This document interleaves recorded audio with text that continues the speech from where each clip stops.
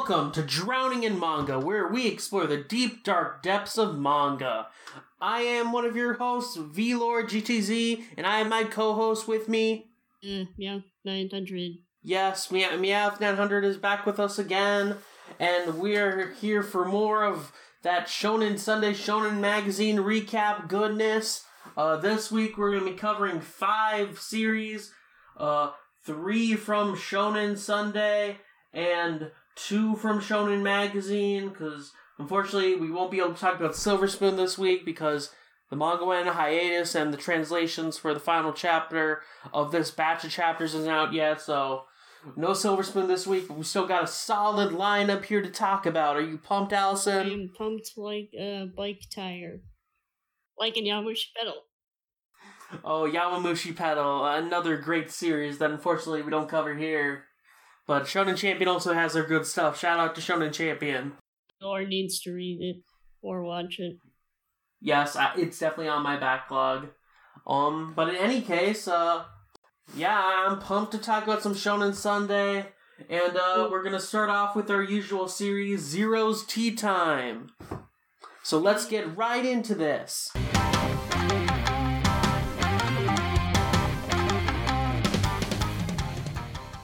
Okay, so we're going to start off our recap with Zero's Tea Time Chapter 6. Allison, I'm going to have you do the honors of recapping this chapter this time. Hey, I have more to do.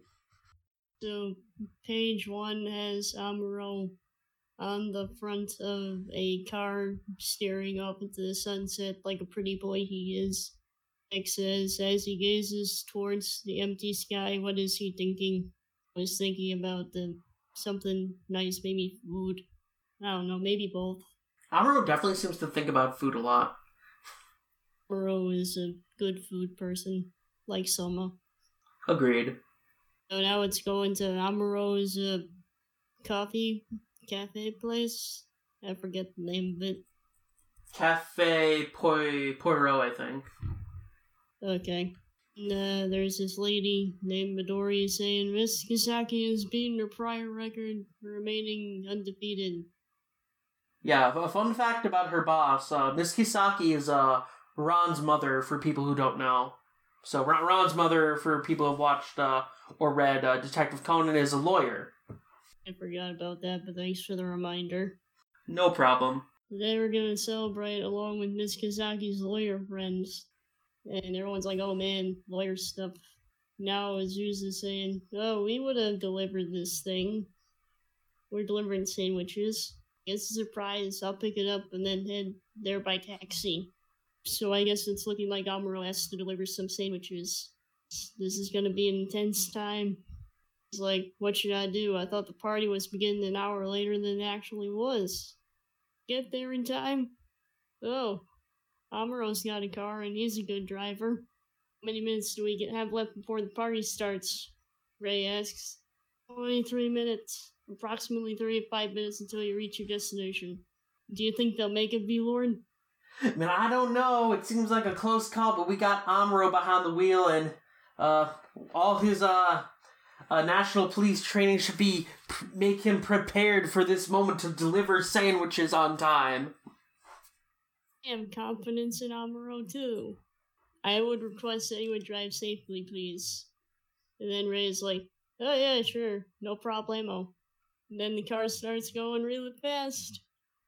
All these fast turns. For some kid who's gonna catch a ball in the middle of the road. Just like a Yu Hakusho. Or Captain Tsubasa. I miss Tsubasa so much. So much drama, like... Kid's like, oh my goodness, I almost got hit by a car. And then Ray's like, be more careful next time, okay? More car sounds, vroom vroom, all that stuff. See the office building, Midori says. They're almost there, VLord. This is intense driving right now. Yeah, it's so intense. It's like Initial D, except they're delivering sandwiches instead of tofu. Yeah. Oh no, now the water pipe's broken and some of the road is submerged. And they gotta detour it out of there. He's a smart boy and he has a good idea. Looks like Amuro decides to drive the car on the wall of the tunnel that currently has water in it. I love his expression during it. It's just like this, like, super satisfied face, while, like, Midori just has, like, just this entire, like, expression of fear. Yeah. It's like such a perfect contrast. Got like that evil sadist grin. I'm down with it, man. Yeah. And all of a sudden, looks like they made it back to deliver those sandwich thingies. It's a relief that you made it on time yesterday. Thanks to your help, Miss Kisaki was very happy. So after this, Midori-san? Yes. And Amuro was like, shall I take you by car if you like? Really? And it's like, no, I'm fine. No need to hold back. Yeah, I don't think she will want to drive with Amuro for a while after that crazy ride. That was a crazy chapter. And then the bottom text says, continues in issue 30. Says, driving like a devil. In the next issue, in everyday life tea time, leads to Amuro's sleeping techniques. It'll probably just be like his sleeping schedule or something. Yeah. Oh, that was fun. Yeah, I enjoyed this chapter quite a bit. It's like, for one thing, it's expanding the cast of characters. Hopefully Midori is going to be a recurring character, because it seems like she's friends with Azusa. And, yeah, just Amuro doing his more wild antics, which is really fun. Like, not much really happens in Zero's Tea Time, but every chapter just is kind of, just a very kind of chill, fun time, a nice, relaxing read. Yeah, especially when you're going from pictures with words in Japanese to things on the bottom side. Yeah. It helps when it's all action scenes, though. Yeah, Zero's Tea Time does have a lot of just panels of, like, just art only, which is also pretty cool. But, yeah. Yeah, I love Amuro so much. Every week I learn more about how cool he is.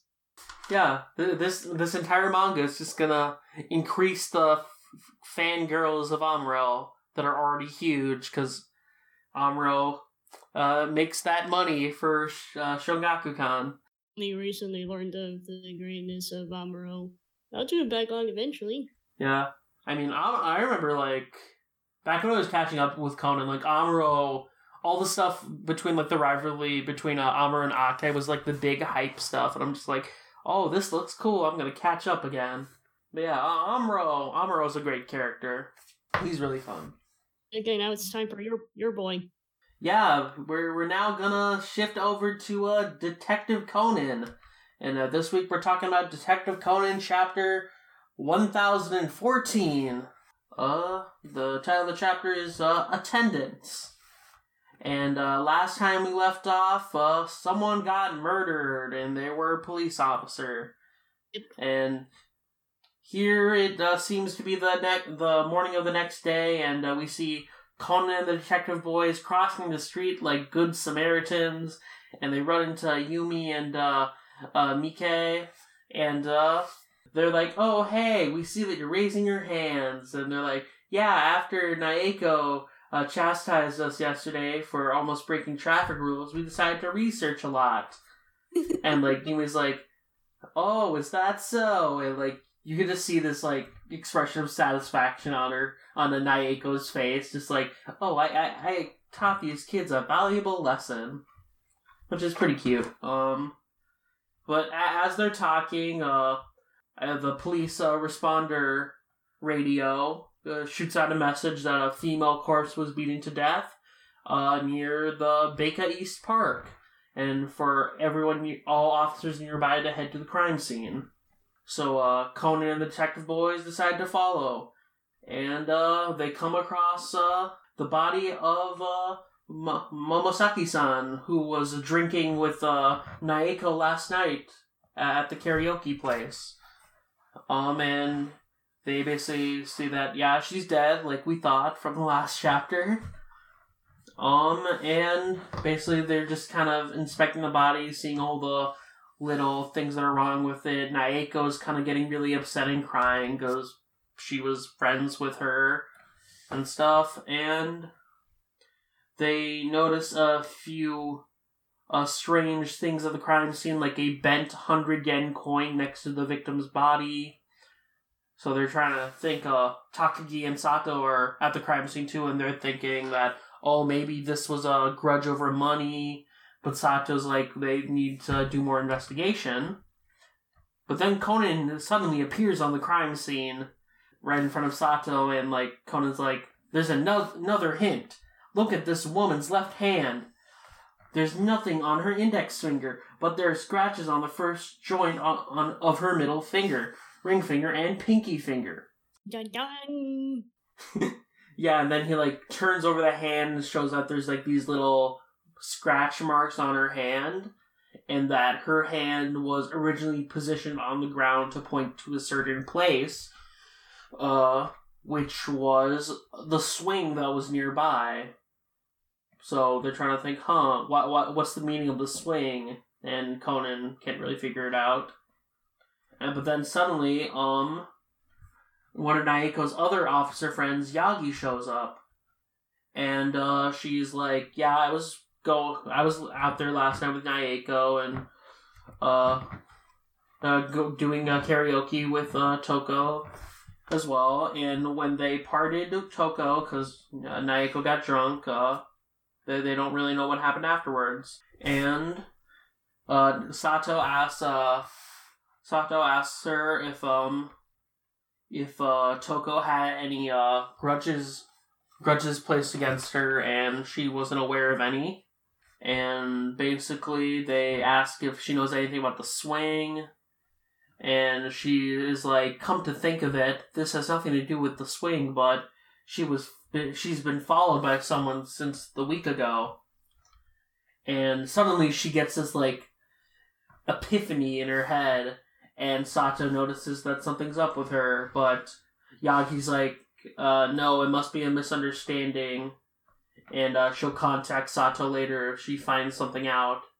And then suddenly, we pan over, first Naeko talks about potential suspects. So they had pulled over a few drivers in the previous week, a person who had been driving on their smartphone, Ano Kengo-san, a dude who had been going on a motorcycle without a helmet in the reverse direction, Akamine Manji, and then someone who had been driving without a seatbelt and rode a car with an expired vehicle inspection, Shiroyama Yuzo.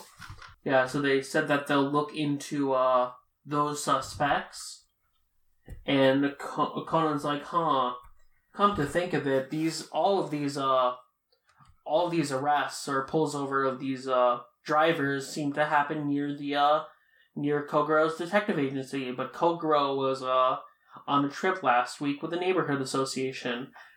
But then Conan's like, but wait, maybe Amuro from Cafe Perot saw it. Amuro. So maybe Amuro is gonna show up in the next chapter of this. That'd be cool. But before Conan can dwell on the thoughts, the detective boys call Conan over because they have to go to school still because it's a school day. Detective boys always ruining everything.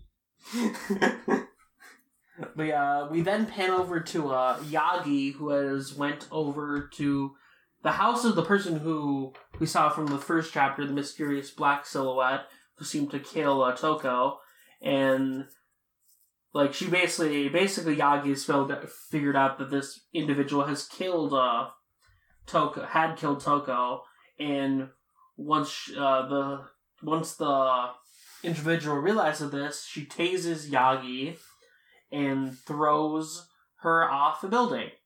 And as Yagi's about to dial a number, the criminal throws a bent 100 yen coin like they did with the last suspect, and then crushes the phone. And then the criminal is all like, one more. And then we then pan over to a panel where a bunch of police cars are heading over to the crime scene. We see Shiratori and Chiba are heading over, and when they get there, they find the Superintendent Kuroda, who, for those who don't know, is one of the suspects who might be Rum.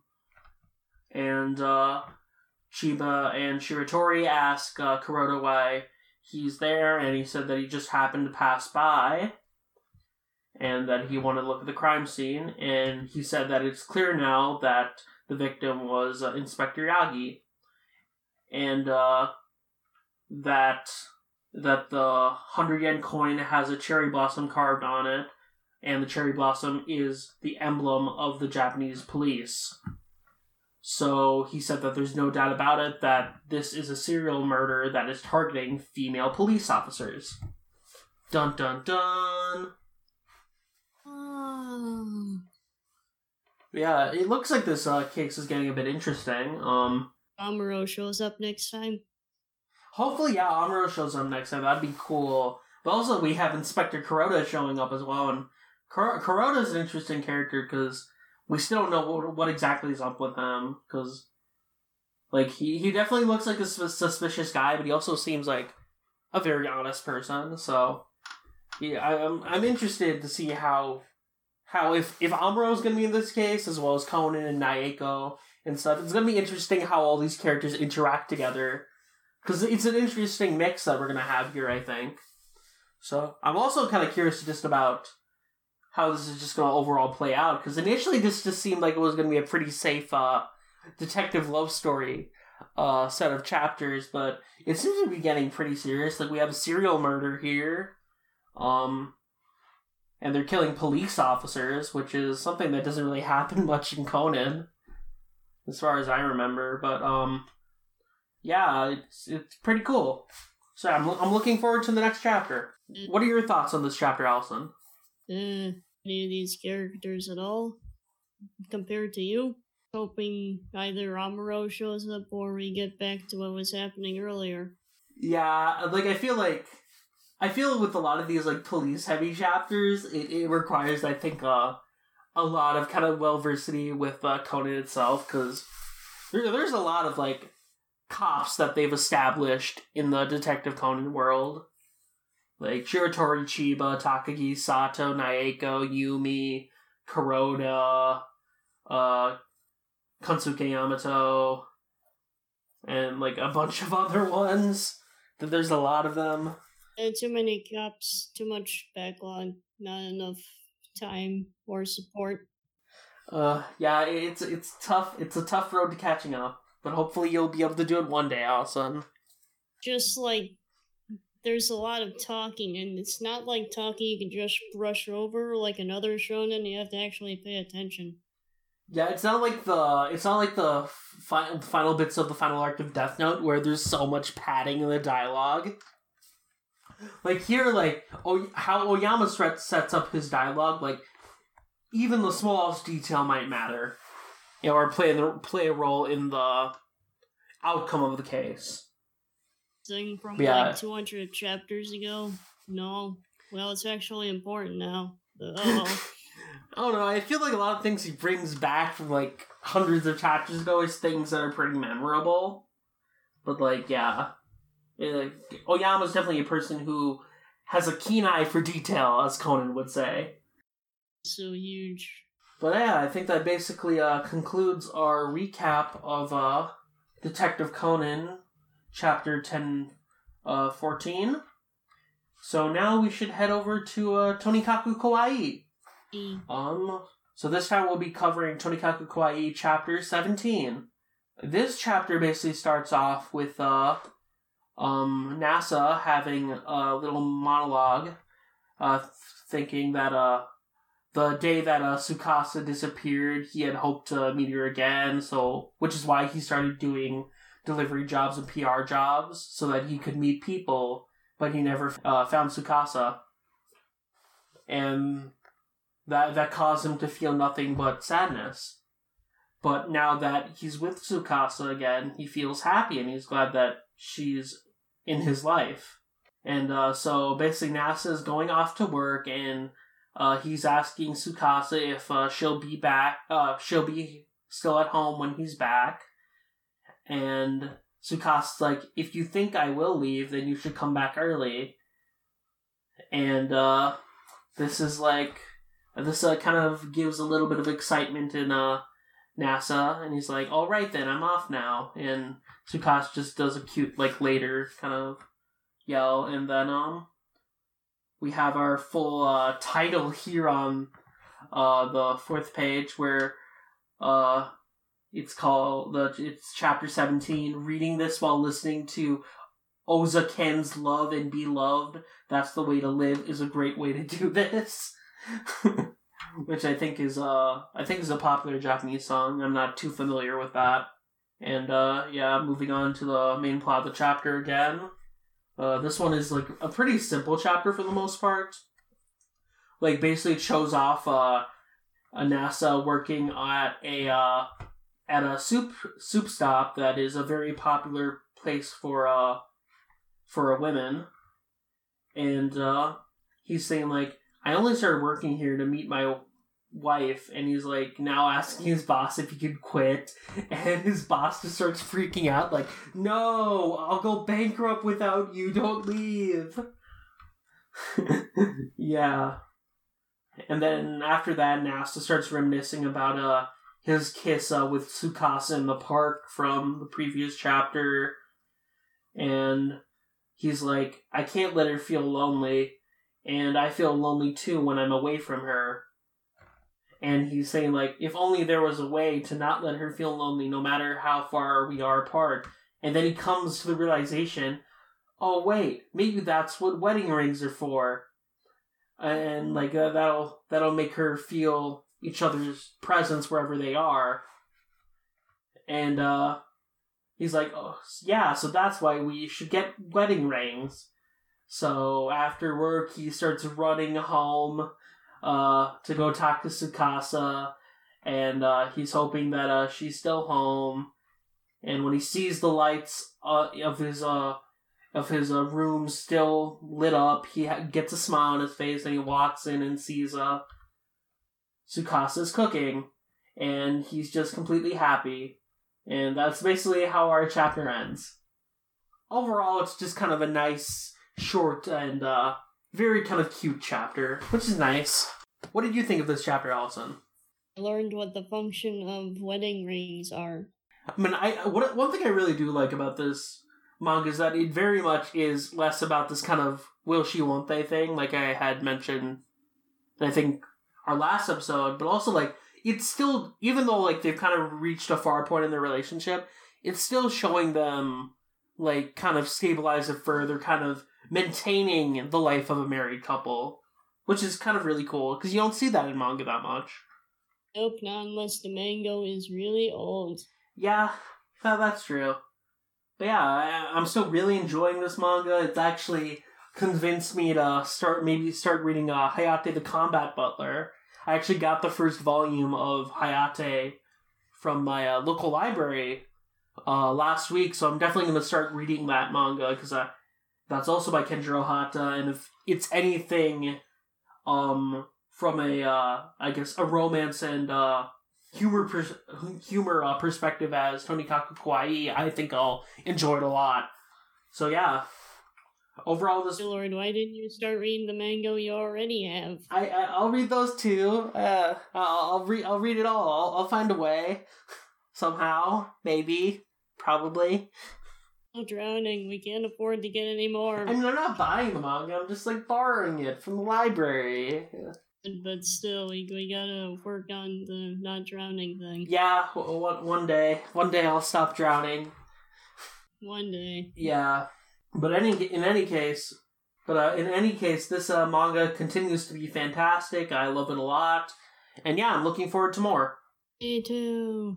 So yeah, that basically concludes our Shonen Sunday portion of the recap. Unfortunately, the last chapter of Silver Spoon from this batch of Arakawa's chapters is not translated yet, so we'll cover that when it is. And yeah, I'll be kind of sad to see Silver Spoon off until it comes back from hiatus, but tis the pattern that Arakawa now follows, and the series is almost near its end. So I guess I'm patient enough with these hiatuses. I'm able to deal with them because we know the story's almost over. I'm still upset that it's leaving me again. It'll be back eventually. Hopefully. Probably. So, Ugh. one send me emotional support. But in any case, we should head over to the Shonen Magazine portion of our recap, where we're going to be talking about the Hajime no Ippo, chapter 1224. Allison, you're going to take on this one, so let it rip. Beyblade first. Wait, wrong show. I enjoy this new era of Beyblading, so that's what happened. I'm sorry, listeners. I really am. Okay, so chapter 1224. A stool with words saying higher, higher, even higher goes the chair. All over. Ippo and his friend are heading home. Laugh and then shout, Banzai! And then Takamura's like, shut up, big boy. But I love him. Everyone's like, the losers camp's still here, man. Don't rub it in. Power spread with Ippo and what's his name cheering happily about their win. Yana's like, oh man, Senpai probably said something to you. What was his advice? And then Ippo's like, oh, it wasn't me. And the other guy's like, it was all me. Taking all the credit. A modest man. Yeah, Kimura's like totally up his ass right now. Yep, up the butt. Miss right now. He's even doing ridiculous JoJo levels of posing right now. It's a matter of strength. What's important is timing. He's like, he seems too happy about this. It's his first KO in a long time. So much celebration. All Ippo's idea in the first place, but Ippo's such a good boy that he doesn't want to take credit for it. A lot of shouting. Everyone's like, I didn't curse the match, I prayed for it. It's like, alright, I'll give you as much praise as you want, so the after party's on you tonight. Takamura wants someone to pay for his meal. And I guess at some point, Kimura took his wallet or something. Oh, and I'm giving back my money. I'll give you back your wallet, too. Demon, pay for my own victory party. I don't know, man. Sometimes you deserve to pay for it. And then there's a guy in the background being like, oh, you guys, shut up. And he kicks the wall. Mura's like, shut up. Who do you think you're talking to? And then start a fight, but then Ippo's like, hold on, don't do this. I don't want to get in trouble. The guy is actually Ryu Ayami from a while ago. Is reflecting and deliberating. Boxing match. And then everyone's like, but for your own sake, you should quit. Then Ryu's like, I'm gonna become a legend. The boxing thing. Everyone's waiting for me. I had to become a legend in order to pay everyone back who's been cheering for me. Like, Ayami-san, what about you? I would be in a support role. At this rate, you'll never be the protagonist again. Glares at him in a menacing way. Who knows what he's gonna do. Besides, I'm cool with Ippo being in the support role. Gotta give all these other characters some credit at some point. I mean, we're only at chapter 1224. There's still time to make more character focus out there. It's still freaking out. And then, I have to thank you. You're a legend. And Takamura's like, let's get out of here, Ippo. And then Ippo's like, is he really gonna call him legendary and Chunker after all that? It's cool seeing Takamura be a nice guy, though. Takamura's always a grumpy dude. He was like, Ippo, are you really not gonna go back to the boxing ring? Like, I have no reason to return. The intensity is real, man. So much intensity. As Jim thought he should retire, though from an entertainment standpoint, he got broad appeal and sells tickets. So as long as he was profitable, they went along with it.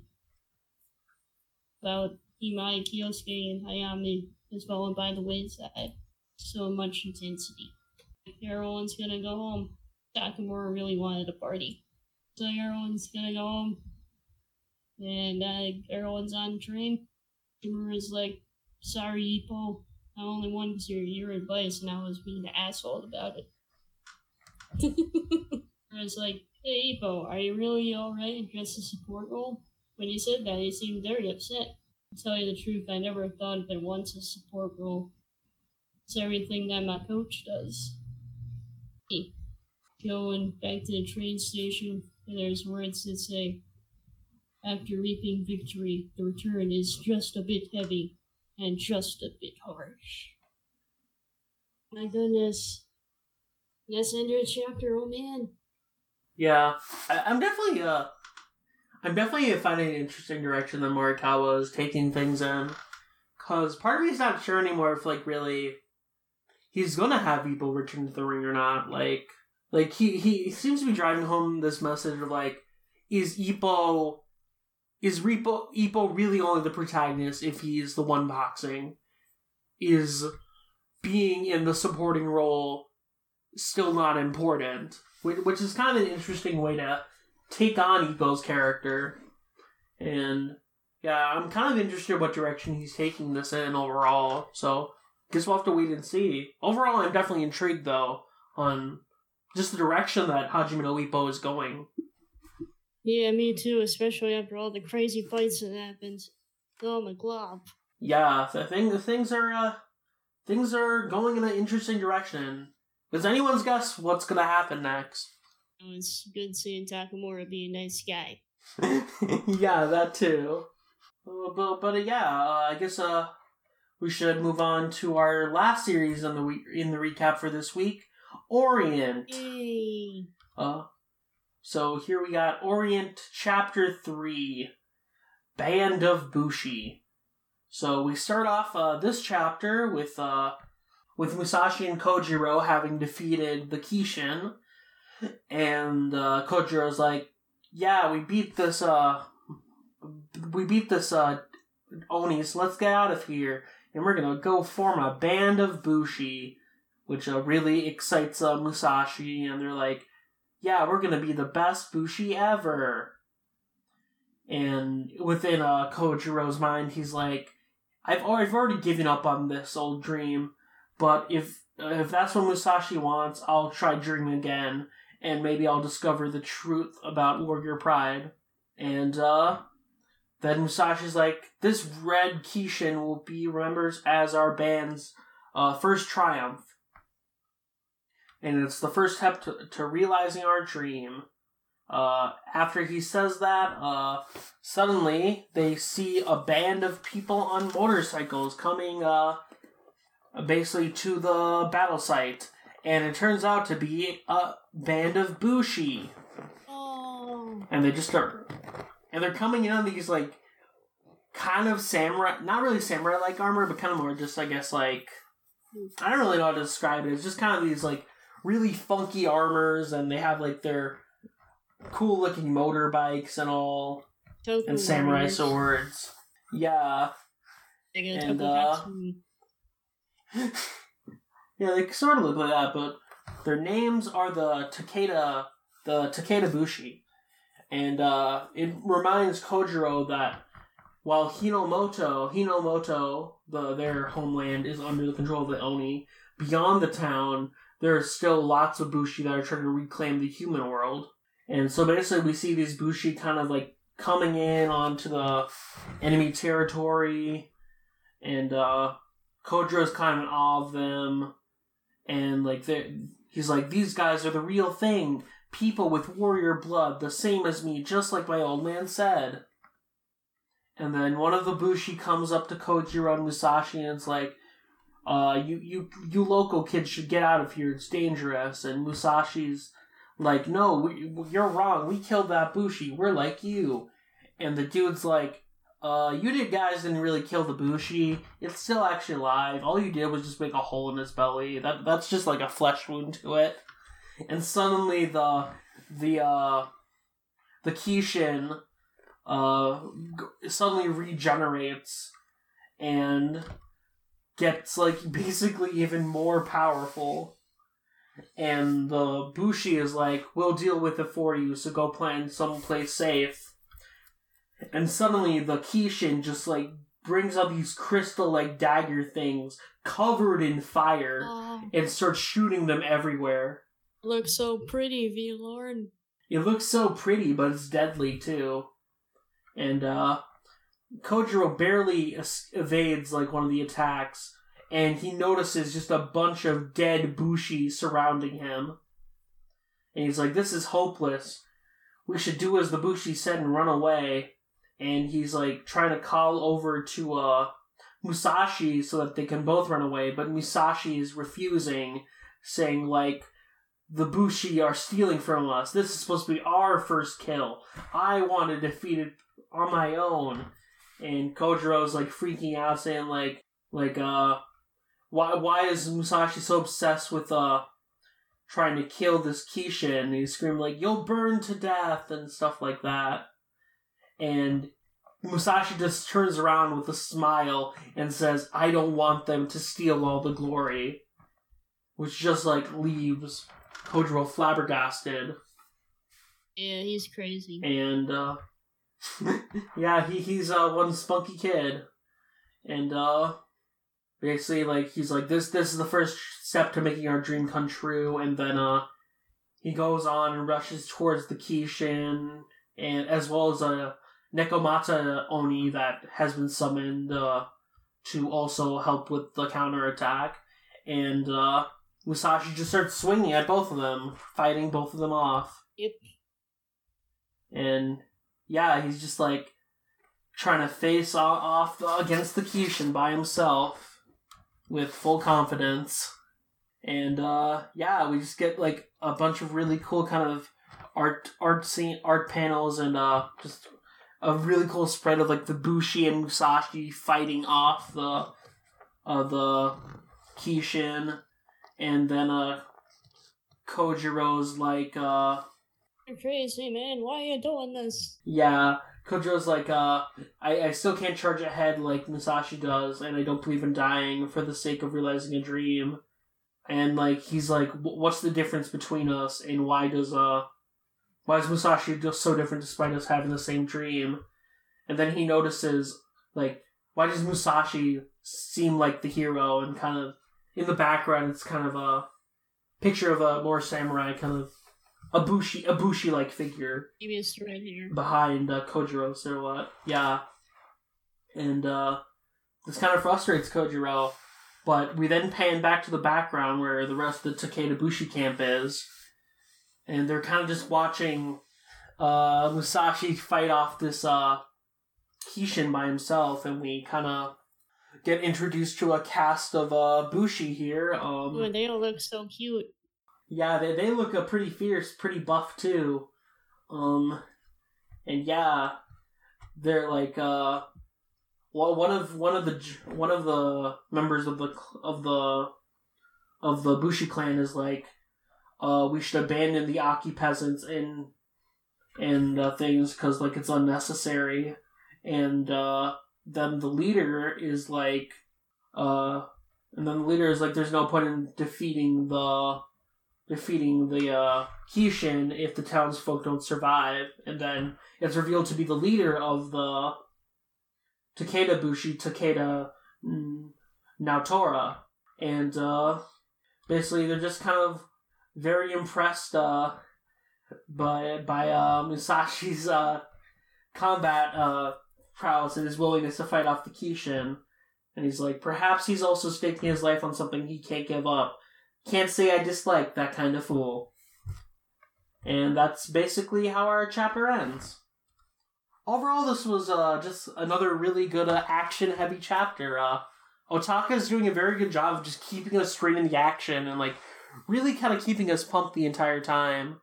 Like compared to a lot of other battles shown where you kind of have to ease into a lot of the action, what Orient is really doing well is getting us to action right from the first chapter and just keep pushing it onwards.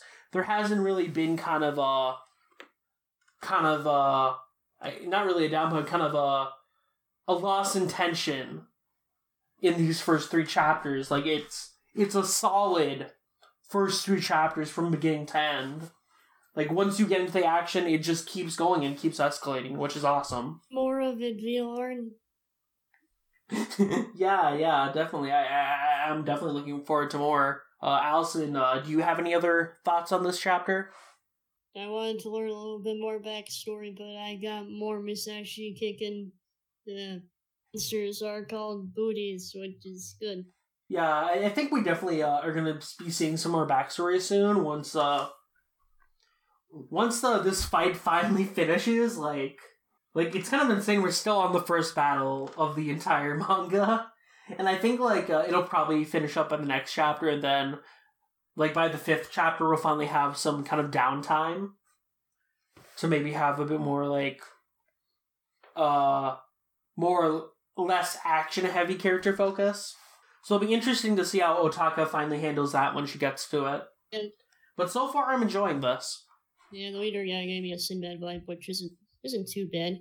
Yeah. I really want someone to publish this so I can read it. Yeah, Kodansha USA, please license this. Please simulpub it. Please, I need it. I need it. I need it in my life. Yeah.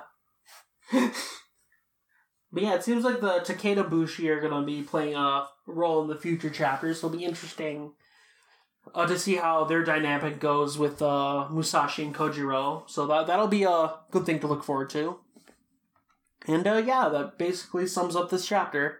And I wonder how Kojiro is going to handle all those other Bushis. Yeah, I mean, I don't think they're going to have to fight him at all. I think they're just going to have to...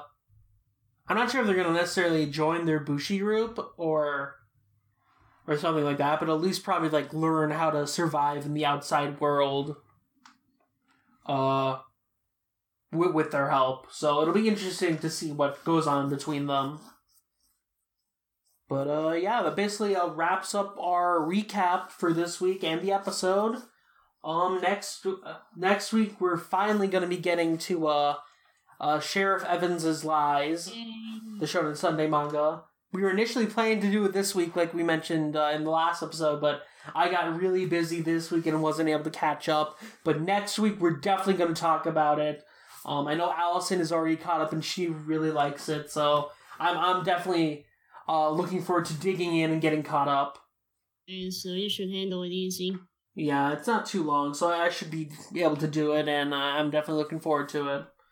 But yeah, I guess we should plug our stuff and get out of here. Allison, where can the good people find you? At 900 on Twitter.com. VLord. People can find me on Twitter at VLordGTZ. That is VLORDGTZ. And yeah, usually I'm talking about whatever stuff I'm doing, whatever manga I'm reading, whatever movies I'm watching, whatever games I'm playing. I've currently been on a lot of a bit of a Splatoon binge with a lot of the Tsunami Faithful Discord crew, so that's been really fun. Yeah, and then I'm planning to start up Neo pretty soon, the PS4 hack and slash game. So yeah, that's I'm definitely looking forward to that as well.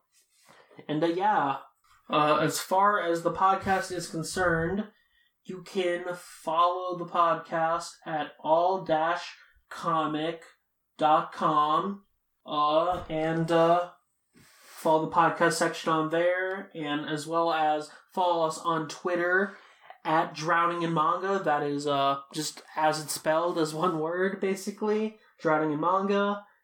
And we also are on iTunes as well, and that's also under Drowning in Manga, of course.